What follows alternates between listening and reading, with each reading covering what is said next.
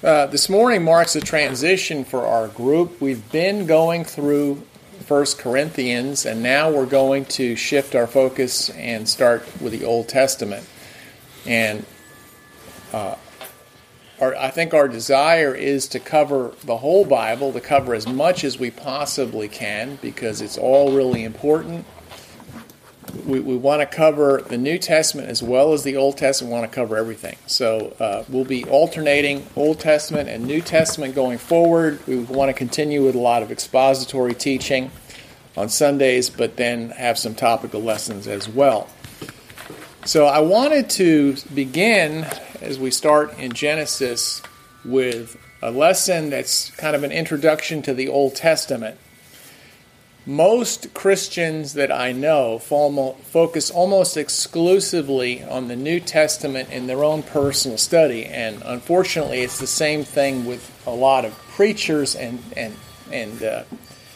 evangelists and preachers, is that they focused almost completely on the New Testament. And even people's devotional lives, maybe they'll focus on the New Testament and the Psalms. Many Christians have read through the Old Testament once, so they're familiar with the stories, but that's about as far as it goes. And when I ask people, why don't you read the Old Testament very much, or the Hebrew Scriptures, maybe some of these answers will resonate with you, with things that you've felt or things you've heard from other people. Things that I hear are, for example, well, I want to study things that are really relevant from my own life and for the challenges that I'm facing right now. And so that's why I like to focus on the New Testament, because I want something that's relevant for me personally. Another one is to say, well, the Old Testament, that was meant for the Jews, and the New Testament for the Christians. So that was useful for them, but it's not really written for me. Another thing, I want to focus on Jesus and his teachings. So I'm going to stay in the Gospels primarily. Or, I really like the God of the New Testament much better than the God of the Old Testament. I hear this one frequently. The God of the New Testament is full of love and grace and mercy.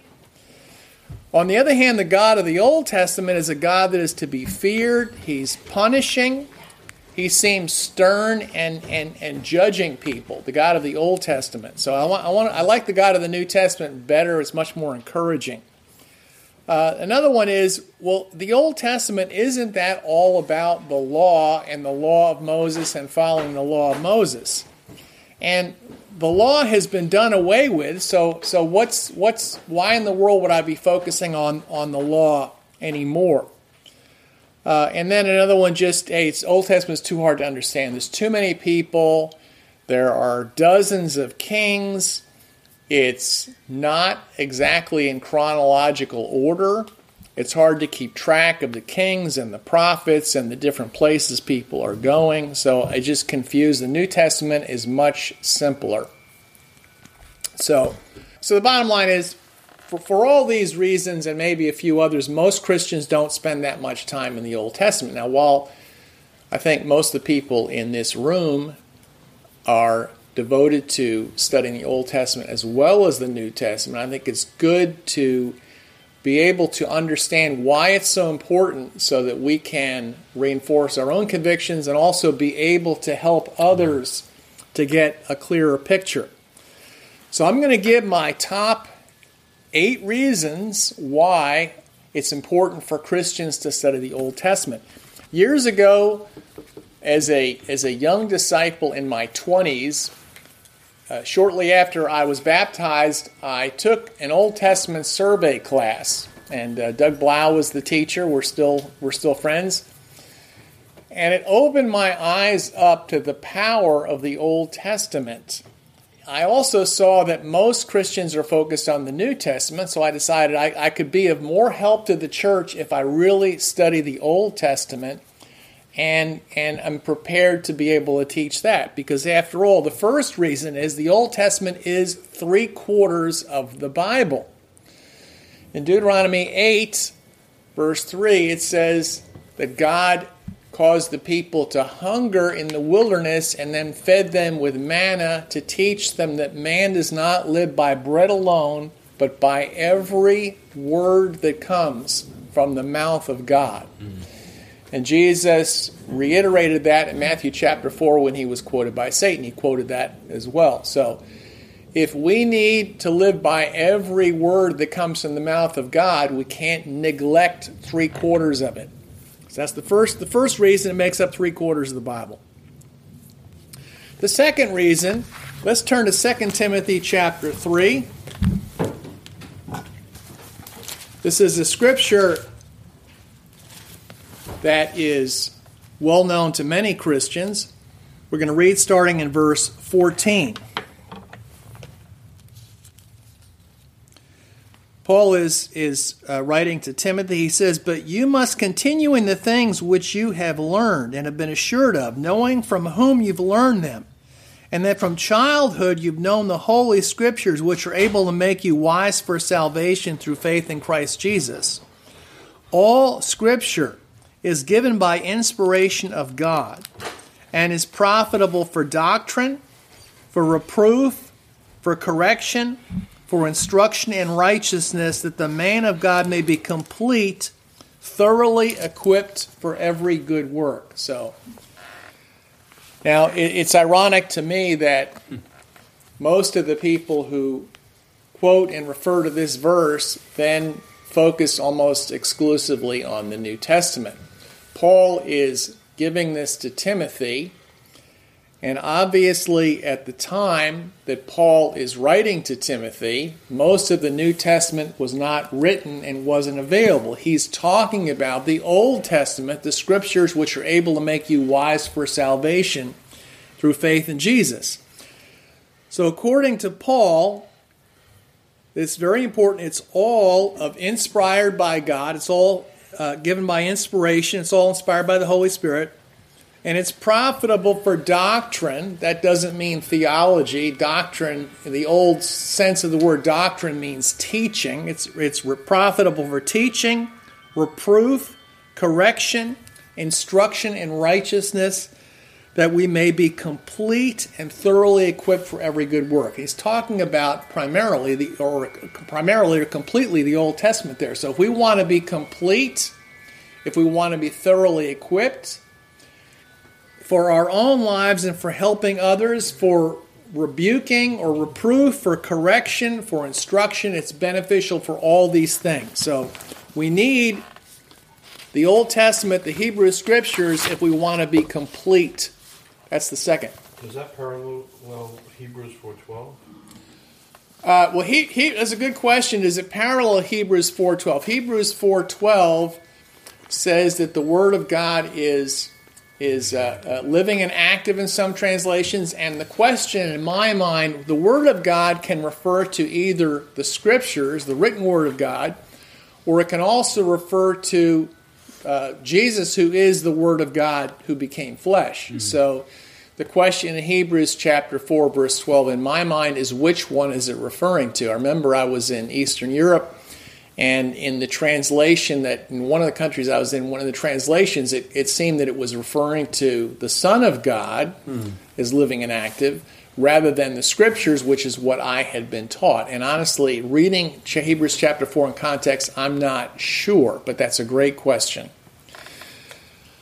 The third reason, and this is to me, this is so important. It helps, knowing the Old Testament well, helps me to see the heart and character of God revealed through history.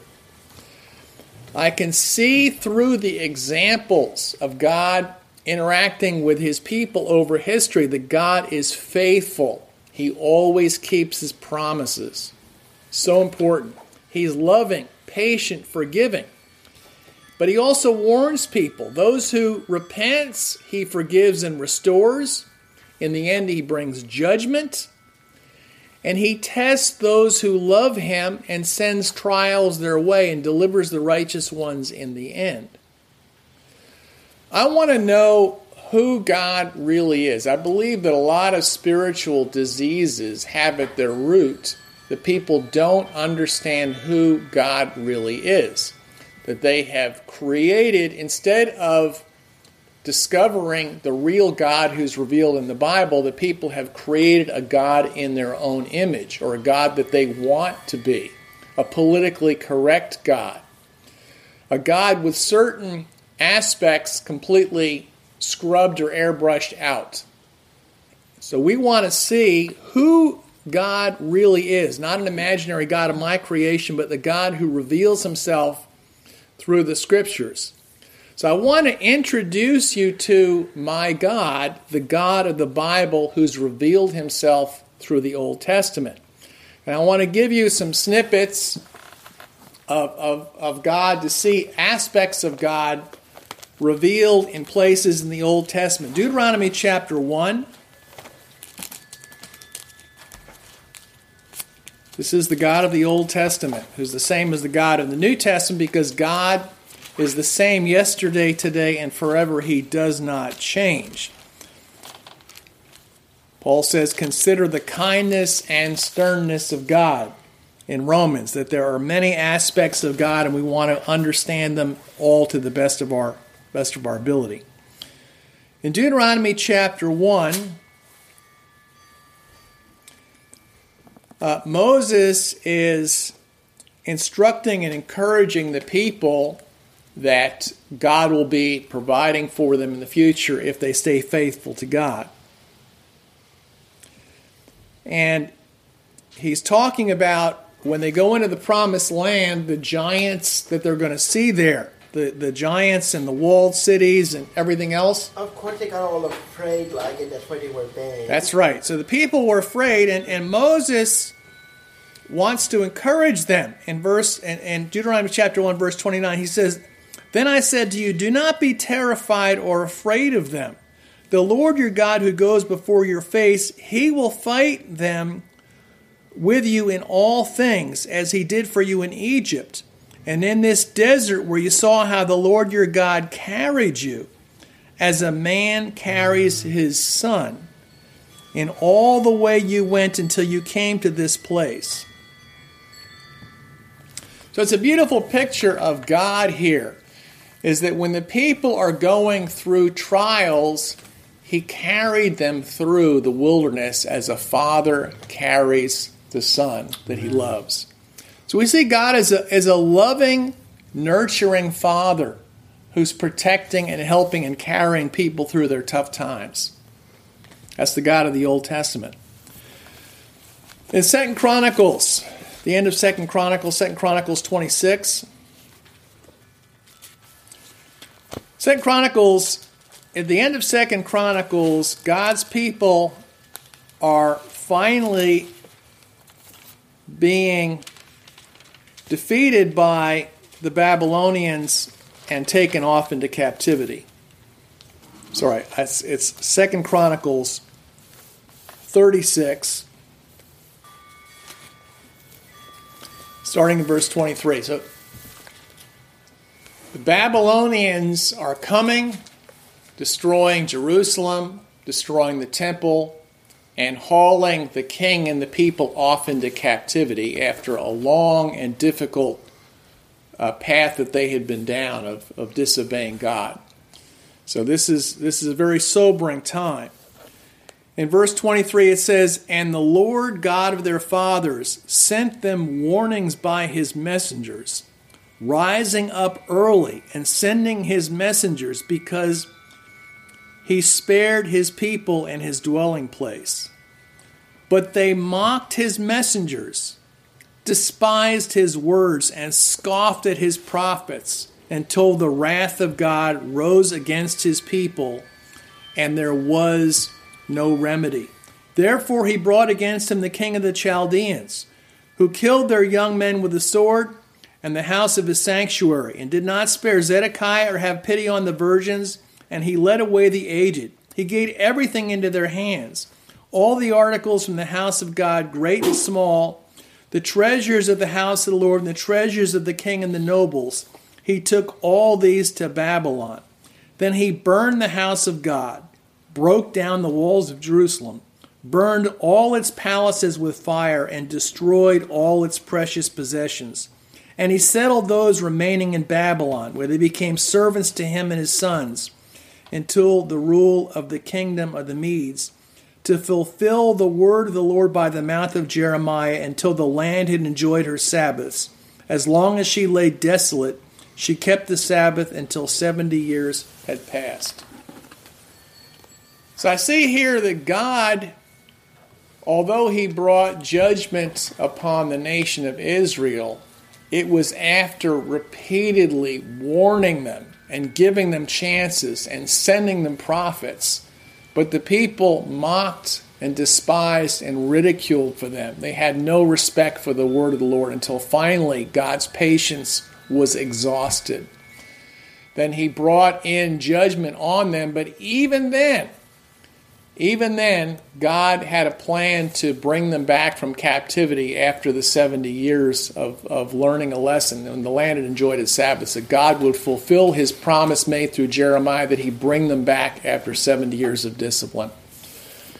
So I see that God wants his people to repent, and he sends messengers to them. He sends them the prophets. That's what the prophets were for. He doesn't want them to be destroyed, but his patience does have limits. And God is also a God to be feared. Ezekiel 18.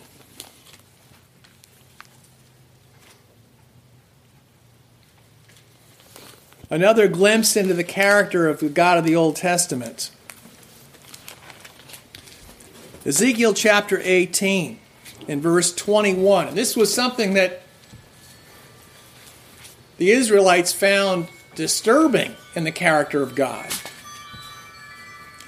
Ezekiel 18, verse 21, it says, "If a lawless man turns from the lawless deeds he commits and keeps all my commandments, does righteousness and shows mercy, he will surely live and not die. None of the transgressions he commits will be remembered. If the righteousness he does, in the righteousness he does, he shall live. Do I ever will the death of a lawless man, says the Lord? Since my will is for him to turn from his evil ways and live.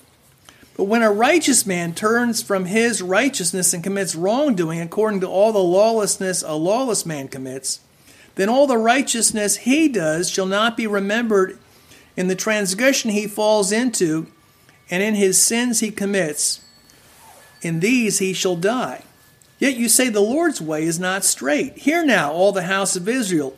Is my way not straight? Is your way straight? When the righteous man turns away from his righteousness and commits transgressions, and dies in the transgression he commits, he should die because of it. Again, when the lawless man turns away from the lawlessness he commits, and does judgment and righteousness, then he guards his life, for he's turned himself away from all the ungodliness he committed. He will surely live and not die. Yet the house of Israel says, the Lord's way is not right. Is not my way right, O house of Israel? Is not your way wrong? I shall judge you, O house of Israel, each one according to his ways, says the Lord. Return and turn away from all your ungodliness, and it shall not be to you as a punishment for wrongdoing. Cast away from yourself all your ungodliness you commit against me, and make a new heart and a new spirit for yourselves. For why should you die, O house of Israel? I do not will the death of the one who dies, says the Lord. This is the God of the Old Testament. This is a God who wants us to repent, who wants us to turn back. He says, I don't want to destroy anybody.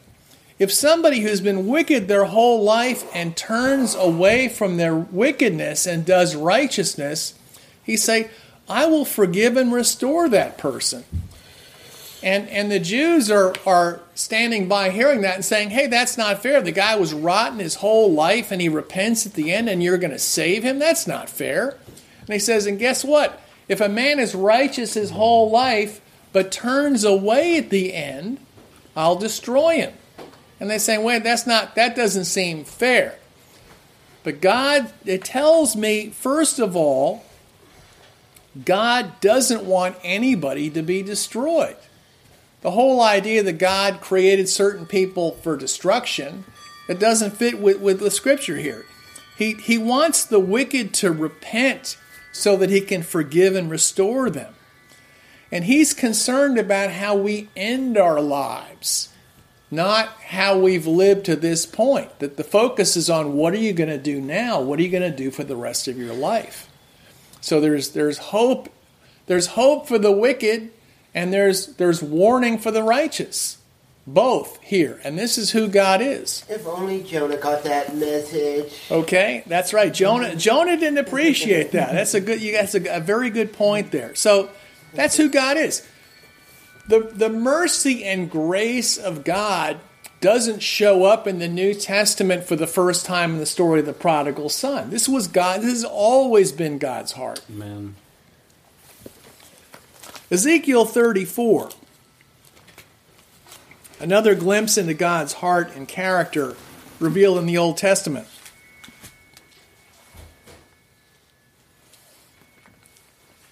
Again, the word of the Lord came to me, saying, Son of man, prophesy against the shepherds of Israel. Prophesy and say to the shepherds, Thus says the Lord and Master, O shepherds of Israel who feed themselves, should not the shepherds feed the sheep?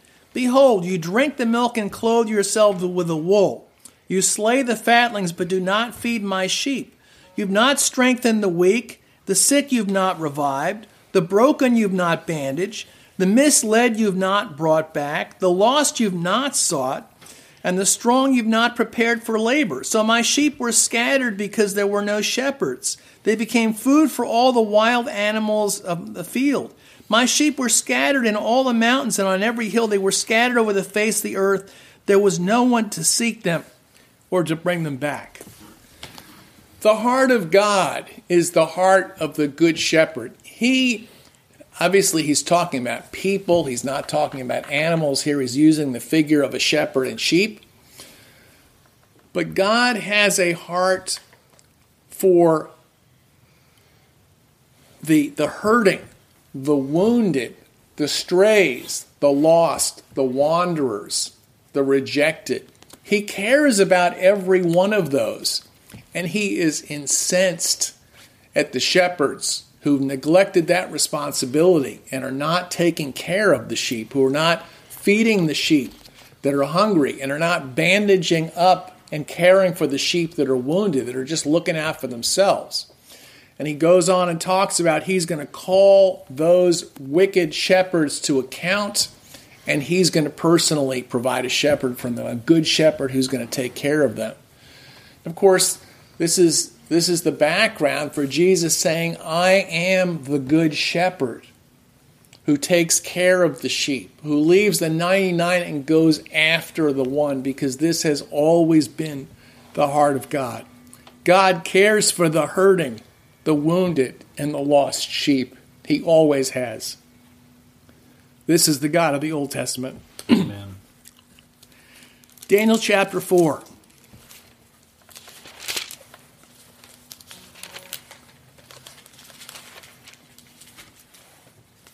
Daniel chapter 4, this is the book of Daniel, has to be a low point in the nation, in the time of the nation of Israel. They've been taken into captivity. The temple has been destroyed. The people have been humiliated.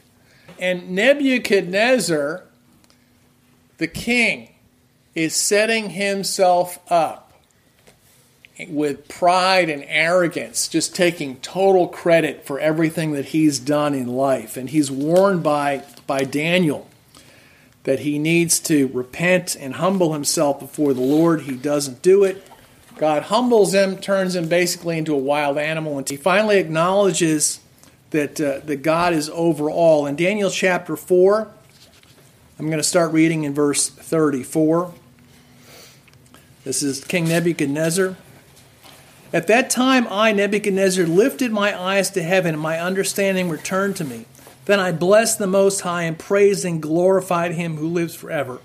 His authority is an eternal authority, and his kingdom is from generation to generation. All the inhabitants of the earth are counted as nothing, and he does according to his will with the army of heaven and with the habitation of earth.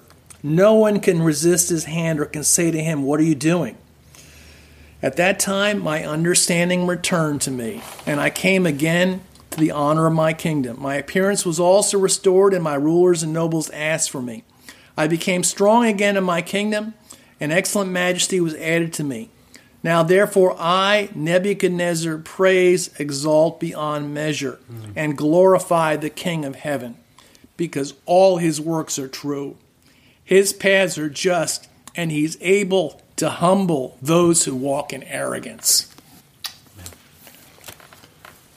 It's a reminder, here we are in the United States right now, there's a presidential election coming up, and everybody's caught up in who's going to win the election, and Nebuchadnezzar was humbled by God and recognized that God puts over nations whoever he wants, and he is able to humble whoever he wants, that he is sovereign over the nations, and that all the people of the earth, all the rules of the earth are counted as nothing before him.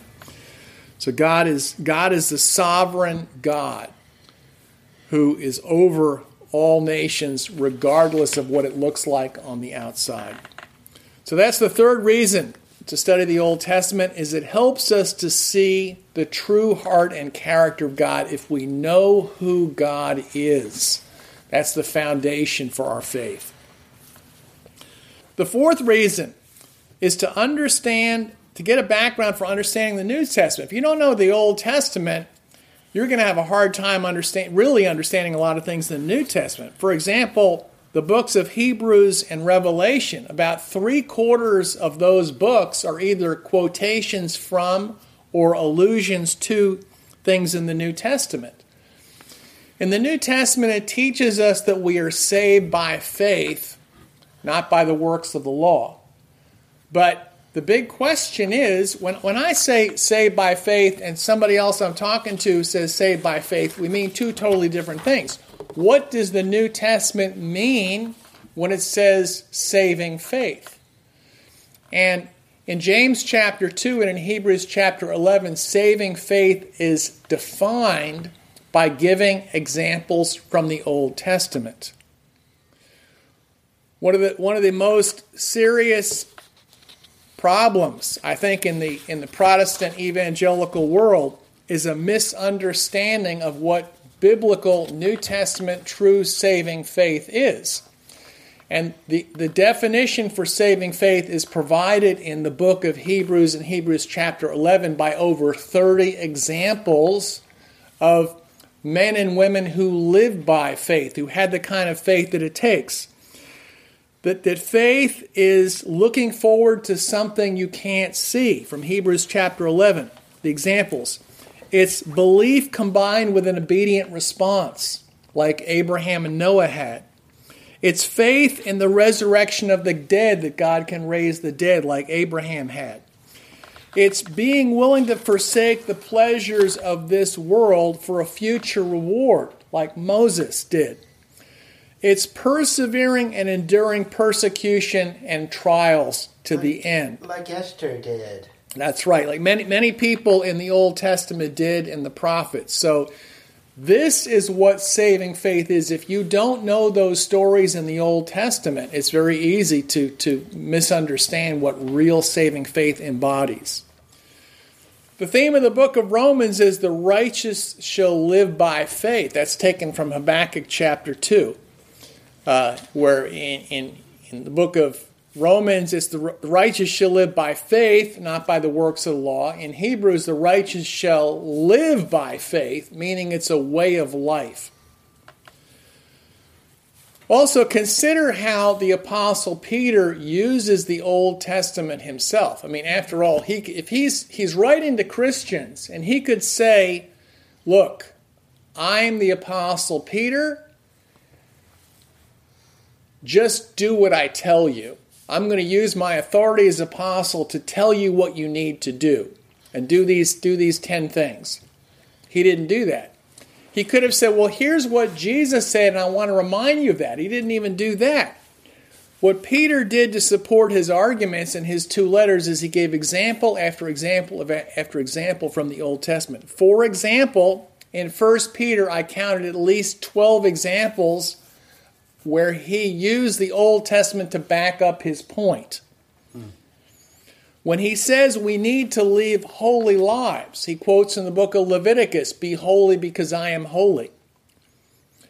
When he calls us to be devoted to the Word of God, he goes back to Isaiah chapter 40. When he presents a picture of the church as a royal priesthood, a holy nation, a people belonging to God, he goes back to Exodus chapter 19. When he explains why we should be willing to suffer patiently in this life, he goes to Isaiah 53, the example of the suffering servant. How should a godly woman live with respect to her husband? He gives us the example of Sarah in the book of Genesis. The importance of being humble with each other. He goes to Proverbs chapter 3. And why we should trust that God will save a righteous few through water on the last day. He uses the example of Noah and his family of 8 being saved through the water in the flood. And that water representing baptism in Genesis. So if the Old Testament is no longer relevant to Christians, the Apostle Peter did not get the memo on that one. He backs up every point that he's making with the Old Testament. The fifth reason, it gives us good examples. I need heroes to imitate in life, and the world offers horrendous examples of heroes. The heroes of the world are immoral sports figures, they're entertainers, they're politicians, they're people who are popular or wealthy. I need real heroes, people who have shown godly character and perseverance in their lives. And the Old Testament gives me abundant heroes which inspire me and encourage me. Like people who had to stand out apart from their generation, like Noah and Moses and Lot. People who had to persevere through difficult challenges like Abraham and Joseph and Job. People who had to show great courage and confidence in God like David. And Esther. And Esther. I think of Phinehas in the book of Numbers as a great example of zeal for sexual purity.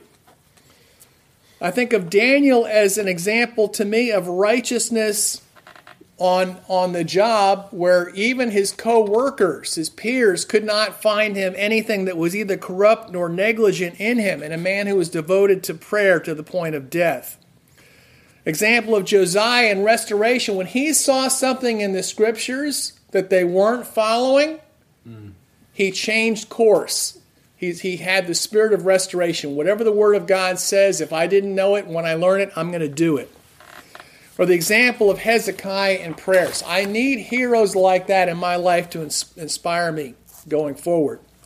Now that I'm getting a little older in life, I particularly appreciate some spiritual heroes who excelled later on in life. Moses leads the people out of Egypt starting at the age of 80. For 40 years through the wilderness, he confronts Pharaoh and the greatest nation in the world at that time, Egypt, at the age of 80. Comes out of retirement. Joshua and Caleb.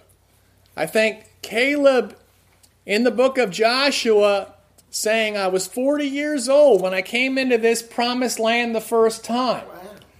Now I'm 85 years old. He says, I'm still as strong today as I was then.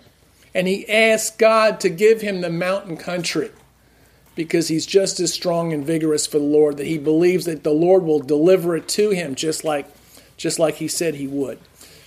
There are great examples for women as well, Deborah and Sarah, the woman in noble character in Proverbs 31. Also, there are bad examples to learn from. The example of Cain. The example of Esau, who sold his inheritance for a little short time pleasure of the flesh. Or the example of Joseph's brothers who sold him to slavery. That's right. The example of Joseph's brothers who were jealous. Or the example of Solomon who declined spiritually later in life because he got attached to ungodly women who pulled his heart away. And also the example of David, who was not in the battle and got involved in sin with Bathsheba, which caused tremendous destruction to his life and his kingdom. And one sin led to another, which led to another, and even murdering a very righteous man who was devoted to him. Also, the whole nation of Israel is an example for us in the Exodus Numbers story. We talked about that when we went through 1 Corinthians chapter 10. They were all baptized. They were all baptized in the cloud and the sea. They all had the water and the Spirit. But in passing through the wilderness, which represents the Christian life, that most of them, God was not pleased with them because they fell into the 4 sins. And we need to imitate the example of Joshua and Caleb. So that's all examples, good examples and bad examples in the Old Testament to follow and encourage us. The 6th reason is that the Old Testament provides us with powerful weapons to use against Satan's attacks. We are involved in a spiritual war. We have a powerful enemy. In Ephesians chapter 6, it talks about the spiritual unseen war that we are involved in. It talks about the defense that we need. We need the helmet. We need the shield. We need the belt for defense. But we also need the offensive weapon. Paul says we should take up the sword of the Spirit, which is the Word of God, the great offensive weapon. And I think about what Jesus did when he was attacked by Satan.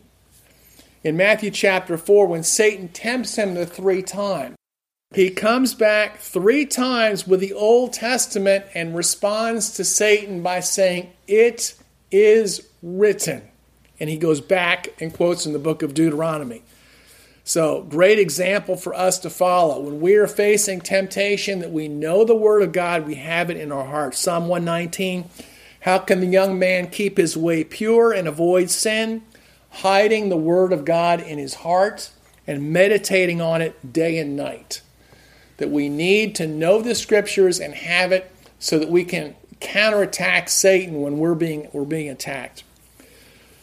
The 7th reason, Romans chapter 15. The 7th of the 8 reasons. We're almost finished here. In Romans chapter 15, Paul is talking about not living to please ourselves. And let's think about how he approaches that argument. It says, "We then who are strong ought to bear with the scruples of the weak and not please ourselves. Let each of us please his neighbor for his good, leading to edification. For even Christ did not please himself. But as it is written, the reproaches of those who reproached you fell on me," which is in Psalm 69. "For whatever things were written before were written for our learning, that we, through the patience and comfort of the Scriptures, might have hope." So let's think about that. Paul's saying, whatever was written before, which is talking about the Old Testament Scriptures, these things are written for our learning. This is not obsolete.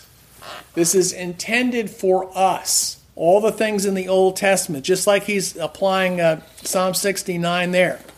I'm reminded of something that Justin Martyr said in his debate with Trypho the Jew, Nicene Fathers Volume 1, in his dialogue with Trypho.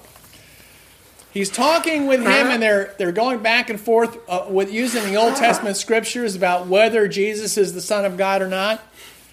And Justin Martyr at one point says, these, and he's a Samaritan, he's saying to Trypho, who's a Jew, he says, these, the Old Testament Scriptures, are our Scriptures, not yours. Is that when Christians have the Old Testament, they have home court advantage. These are our Scriptures. This is our book. And then the 8th and final reason is for evangelism and to strengthen our own faith. This is the original way that people were converted, and I'm convinced it's still the best way to do it. Convince people that Jesus is the Son of God. He is the Christ, using the evidence of prophecies that were written hundreds of years, and in some cases over 1,000 years before the birth of Jesus in Bethlehem. When I was in Albania, predominantly Muslim country, I remember asking some Muslims, do you believe that Jesus was a great prophet? Yes, we do. Do you believe in the Bible? Yes, that's a great book. We believe that was inspired. Do you believe that Jesus died on the cross and rose from the dead? He said, we don't believe that part. I said, what do you mean? You told me you believe in the Bible. He said, well, the Christians changed that. The Christians changed the New Testament. I said, okay, let's forget the New Testament. We'll use the Old Testament here. I can prove to you from the Old Testament that Jesus is the Son of God, died on the cross, and rose from the dead. Then the Christians couldn't have changed that, and they had no answer, no comeback for that. Look in the book of Acts, how were people converted? In Acts chapter 2, Peter quotes Psalm 16 and Psalm 110. And then he cites 2 Samuel chapter 7 and Psalm 89 in his argument. The Ethiopian eunuch was converted from Isaiah chapter 53. Apollos in Acts chapter 18, Apollos, it says that he uses the Old Testament prophecies to prove to the Jews that Jesus was the Christ. Stephen in Acts chapter 7 goes all over the Old Testament. Paul challenges Felix and Agrippa. You believe the prophets? I know you do. Peter, speaking to Cornelius, who isn't even Jewish in Acts, he says, to him, the Christ, all the prophets bear witness. And in Acts chapter 28, we find Paul in Rome from morning until evening, persuading people from Moses and the prophets that Jesus was the Messiah. Even in Corinthians, Corinth was obviously a predominantly Gentile church, as we just studied recently from 1 Corinthians 15, that Paul reminds the Corinthian Christians, the Gentiles, that Christ died for our sins according to the Scriptures, the Old Testament. He was buried and he rose on the third day according to the Scriptures, which is in fulfillment of the Old Testament. This is the foundation laid to convince the Gentiles as well as the Jews. And reading the early Christians, they did the same thing, so we should do the same thing today. That's the Prove It series that's up on the internet. I put a lot of material out there for how to do that for people who aren't familiar with that. So, 8 reasons why the Old Testament is vitally important for Christians today. And I want to encourage everyone here, let's be devoted to all of the Word of God and not neglect the Old Testament, the first 3 quarters of the Bible. It's written for us. We need it for our daily manna, for our own strengthening, to see clearly who God is, to find heroes that we can follow, to meet our spiritual needs, and to evangelize the world. Please open the minds of other Christians as you have opportunity to dust off the Old Testament and have a great spiritual foundation in life. Amen.